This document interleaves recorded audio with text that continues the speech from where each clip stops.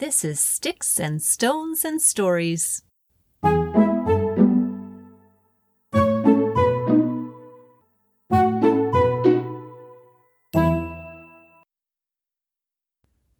Monday morning, Jeremiah Jones found a green feather in his bowl of cereal.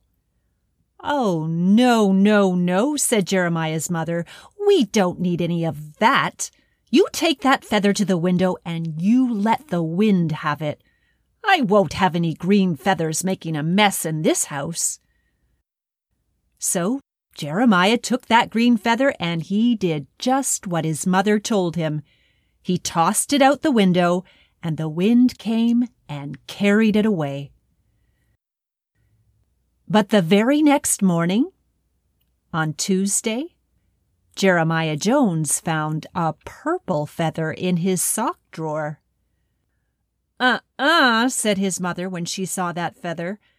"No how, no way. You take that feather, Jeremiah Jones, and you let it fly all the way back from where it came." So Jeremiah took that purple feather to the window, and he let it fly.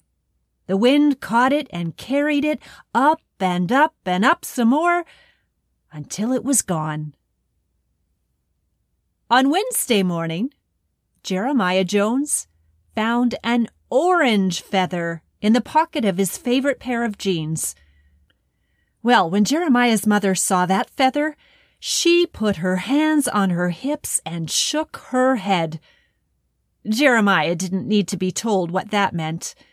He went straight to the window, tossed that orange feather outside, and watched it float away. Well, I'm guessing that you already know that the feathers just kept coming. There was a yellow feather in Jeremiah's closet on Thursday, a red feather in the bathroom sink on Friday, and a blue feather in his shoe on Saturday. "But I kind of like these feathers," Jeremiah told his mother when she pointed to the window. "It's not the feathers that are trouble," said Jeremiah's mother. "It's the bird that comes with them. That bird is trouble with a capital T. If you see even the ittiest, bittiest little pink feather, you get rid of it as fast as you can blink. Do you hear me, Jeremiah?" Jeremiah nodded. But on Sunday morning, when Jeremiah woke up, he found the most amazing feather of all lying right beside him on his pillow. It wasn't just one color. It was red and orange and yellow, green and blue and purple. And it was sparkly, too, and it shimmered when he touched it. And Jeremiah, he didn't want to get rid of that feather. He didn't want to watch the wind blow it away. So this time, instead of tossing it out the window, he took it outside and carefully hid it under a bush. Then he came back in to eat his breakfast. Well, everything was fine until later that day, just as all his aunts and uncles and cousins were sitting down to a great big Sunday dinner.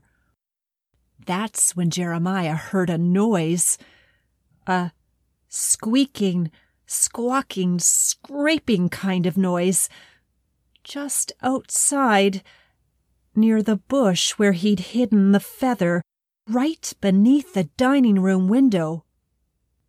No one else seemed to hear it at first, but then it got louder.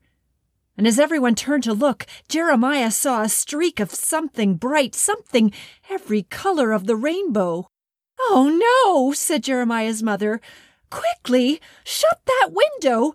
Close the curtains tight." But Jeremiah's cousins didn't run to shut the window. Instead, they raced to the door and ran right out into the front yard, shouting for joy, "It's the Cocorico bird!" "Rico! Rico!" said the bird. Jeremiah followed them too, of course.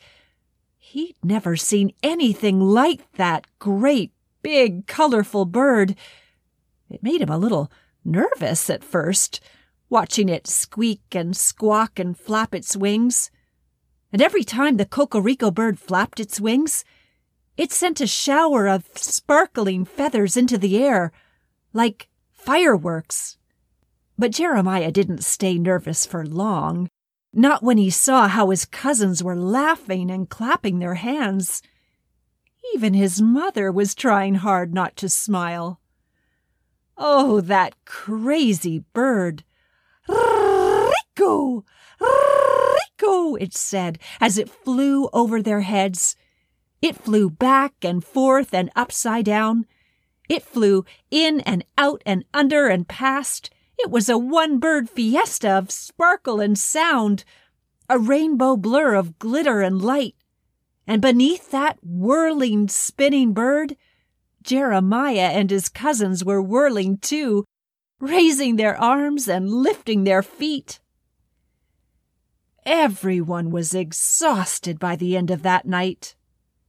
And when the cocorico bird finally flew away, it left behind a layer of feathers almost as high as Jeremiah.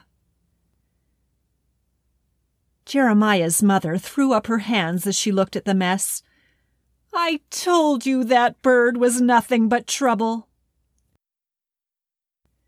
It took Jeremiah's family nearly a month to clean up all those feathers, and even then they still missed a few, which was just fine with Jeremiah.